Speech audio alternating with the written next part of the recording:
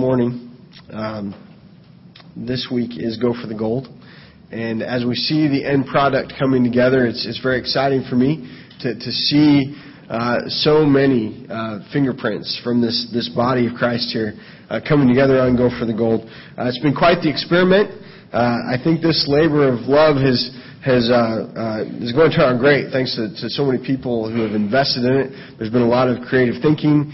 There's been a lot of sweat. There's been tears. There's even been a little bit of blood that's been shed over that. If you don't get that joke, I hit my head with a post driver last week, and I've got 6 staples running up my scalp. It wasn't as bad as it sounds. It was just as dorky as it sounds. But I'm excited, and you can probably tell, and maybe you know, that this theme is based on the Olympics. And sometimes you got to state the obvious. But the reason we picked the Olympics is because it has a wonderful application in the Bible. But the Olympics is also this year, and it starts July 27th. And I love the Olympics. I don't know about you, but I have loved the Olympics as a kid. And it's kind of, I was thinking about the Olympics, and it was amazing to me how many things I could remember from each year of my life that the Olympics took place. I was 5 years old in the 76 Olympics. I didn't watch them, or I don't remember watching them. But I remember Bruce Jenner on my Wheaties box before he was a Kardashian. He was on my Wheaties box. And I remember my sister wanting to be Nadia Comaneci. I don't even know if you say that right. But she was a Romanian gymnast who scored a perfect 10, and just people were in love with her. And in 1980, I remember the U.S. hockey team beating Russia in to advance to the gold medal game in such an exciting game. And I remember in 1984, Carl Lewis. I loved Carl Lewis. He was going for 4 golds. And I remember in 88, I was 17. I had a crush on Mary Lou Retton, the gymnast. And in 92, the Dream Team put together for the first time with NBA players. And interestingly enough, 20 years ago that happened. A coworker of mine, we were just talking about the Dream Team this week and some stories surrounding that. And in 96, Carrie Strug in her one-legged vault to win the gold for the gymnastics team. And I could go on and on. My favorite story, I think, is in 2000, though. Rulon Gardner, farm boy from Wyoming, goofy-looking guy. Big farm boy. He took on this guy named Alexander Karelin. I don't know if you say that right. He's from Russia. And this guy hadn't lost in 13 years. And he took him on in wrestling, and he won. And I just thought, that's just awesome. I love those stories. And I'm sure you have your own memories as well. Unless, of course, you hate the Olympics. And if you do, it's going to be a long morning for you. But that's how it goes sometimes. But as you know, or you probably know, the Olympics has a history that traces back to Jesus' day. And the Apostle Paul was really fond of borrowing imagery from athletic events, racing and fighting. And through the guidance of the Holy Spirit, he penned the words that make up the theme verse for our Go for the Gold. And so I want to read the section from which that's found from 1 Corinthians 9 for you this morning. Don't you know that the runners in a stadium all race, but only one receives the prize? Run in such a way to win the prize. Now everyone who competes exercises self-control in everything. However, they do it to receive a crown that will fade away. But we, a crown that will never fade away. Therefore, I do not run like one who runs aimlessly or box like one beating the air. Instead, I discipline my body and bring it under strict control, so that after preaching to others, I myself will not be disqualified. I'm sure, as you read that you had a mental image of the Olympics or something similar. As soon as they say runners in a stadium, that immediately conjures up images like Usain Bolt or Mary Decker or Paul Bannister or maybe even Jesse Owens. The 100-meter dash comes to mind. It's 10 seconds of just fast people running. And it amazes me in that 10 seconds how much distance can be created or how close it can be. It's exciting.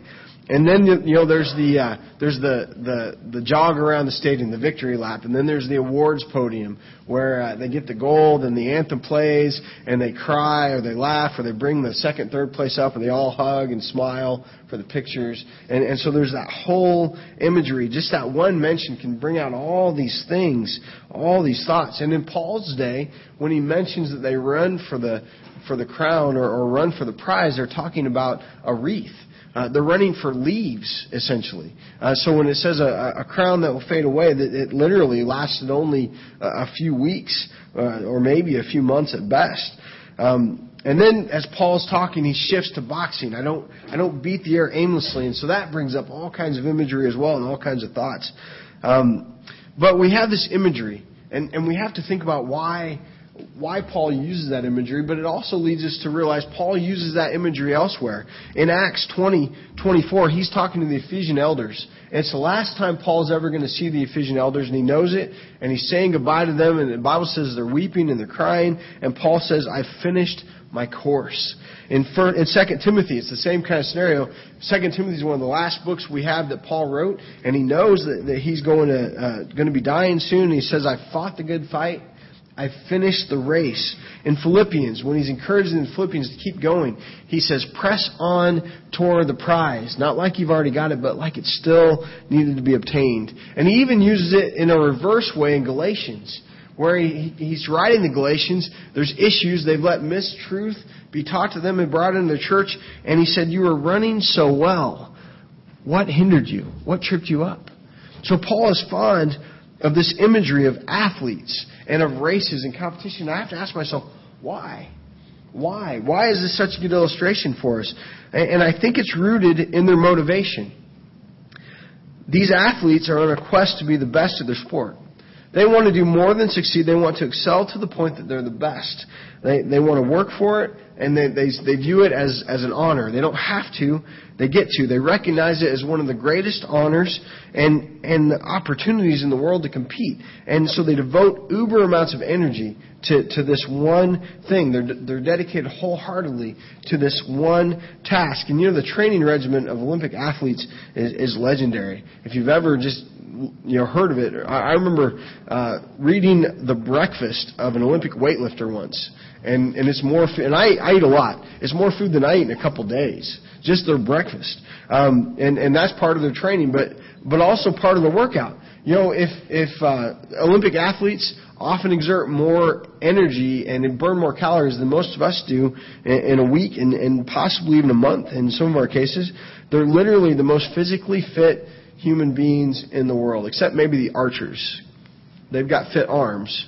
But other than that, it's no offense to you bow hunters out there. I'm just saying, it's arms. Sorry. But they're full of self-discipline. They're full of self-control from what they eat to what they wear to how they work out to their technique. There's really a science behind it. They're dedicated to every last detail. And why do they do this? Because they want to win. They want the gold. They want the glory. They want the adoration. They want to be the best. They want to be on top. And so as I think about this imagery, then I think, some of this motivation kind of moves into areas we don't necessarily like. And it's a little too self-serving for the Christ follower to adopt in their life. And then after, it's an illustration.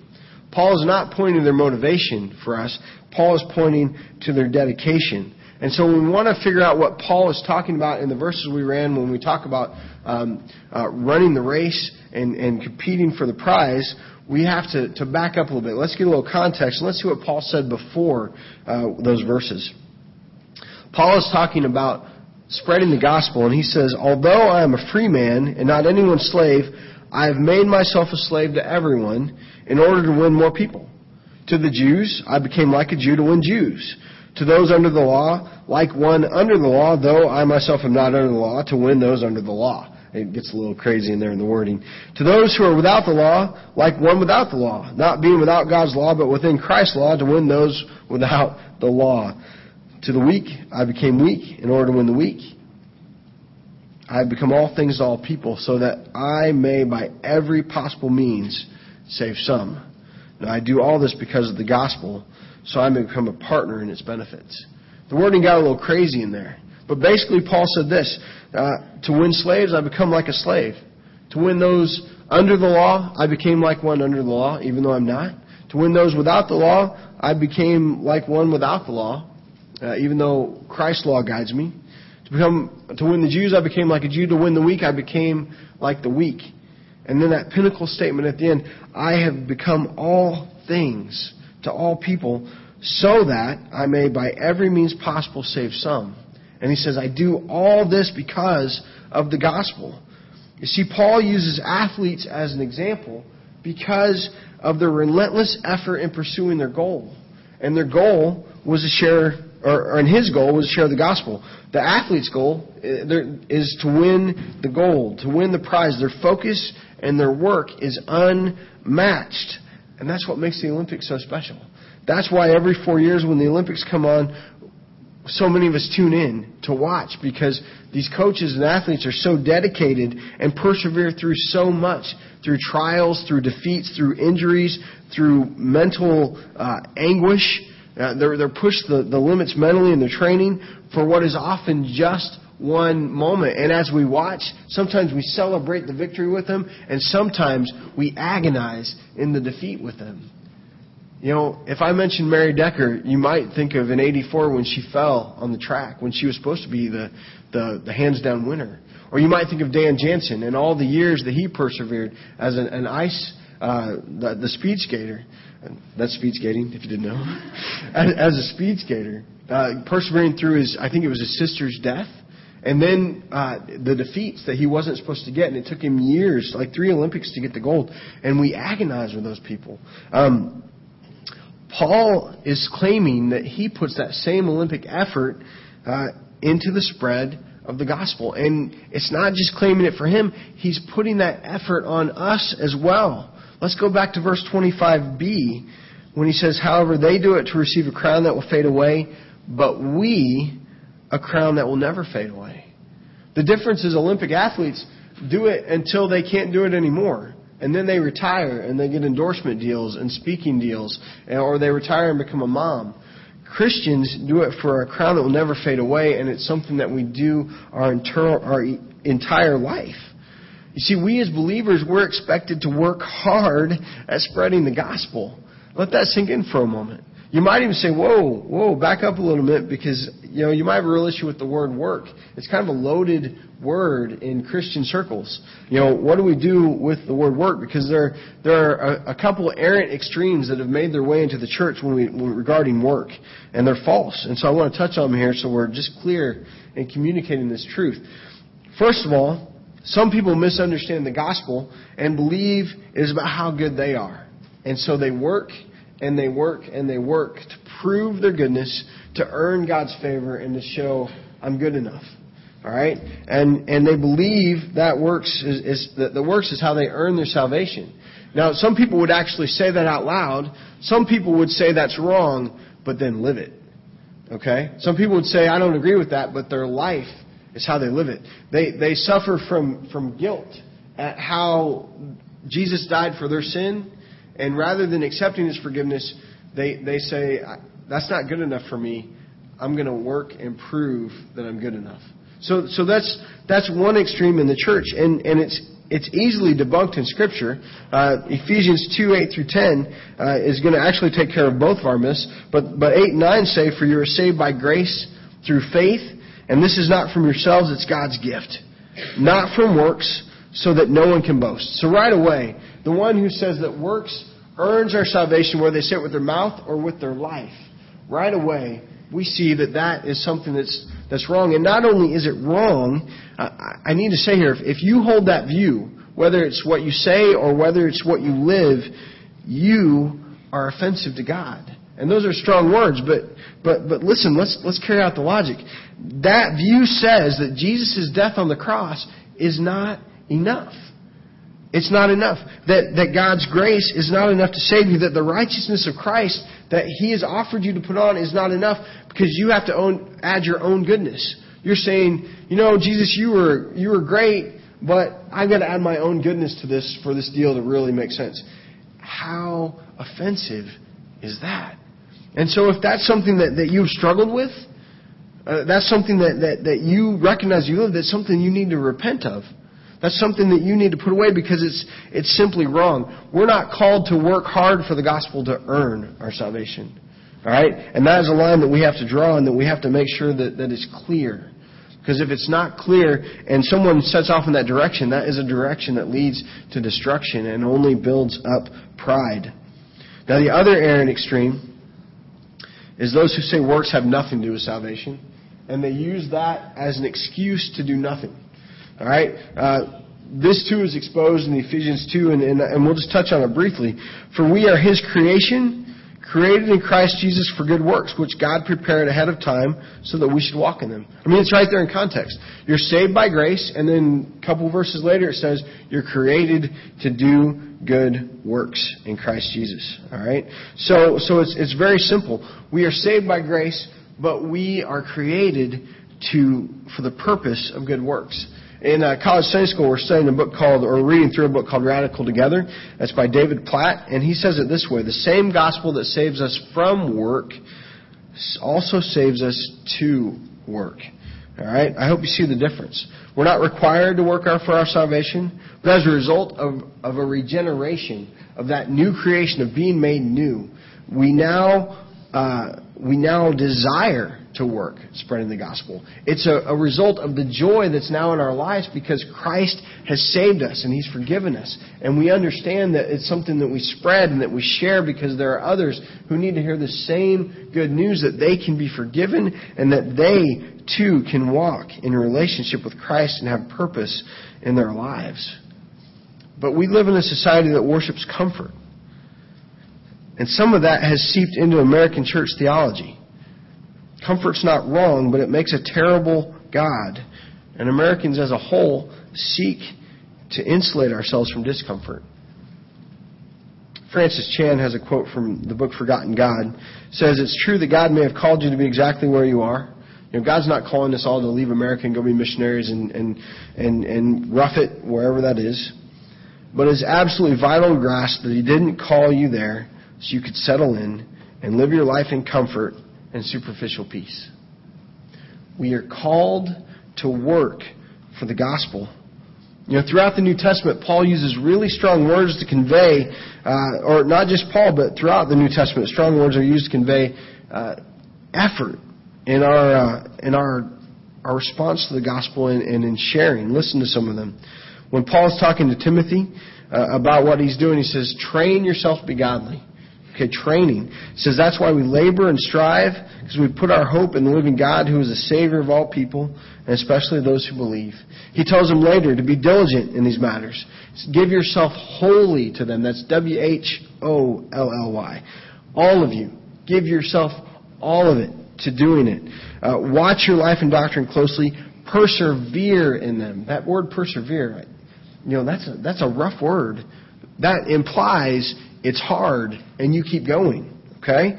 The writer of Hebrews talks about entering into God's rest, and it always makes me laugh that he says, strive to enter that rest.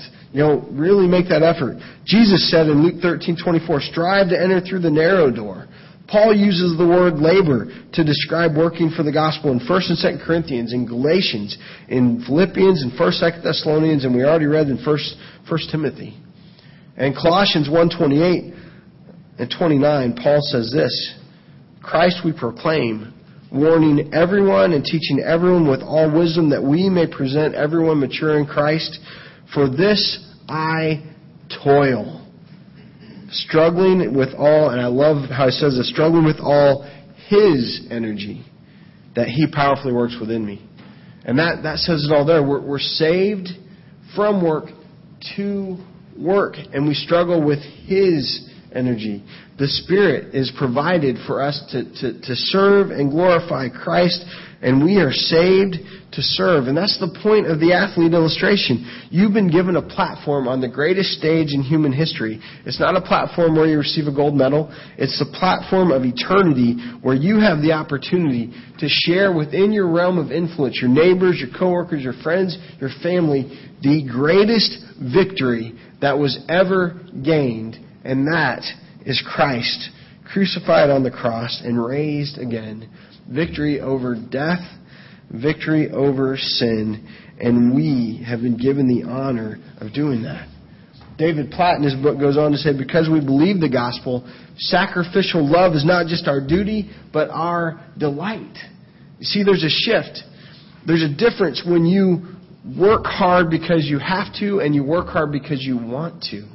There's a difference when we say, this is worth all the effort, and this is worth all my time and all my resources.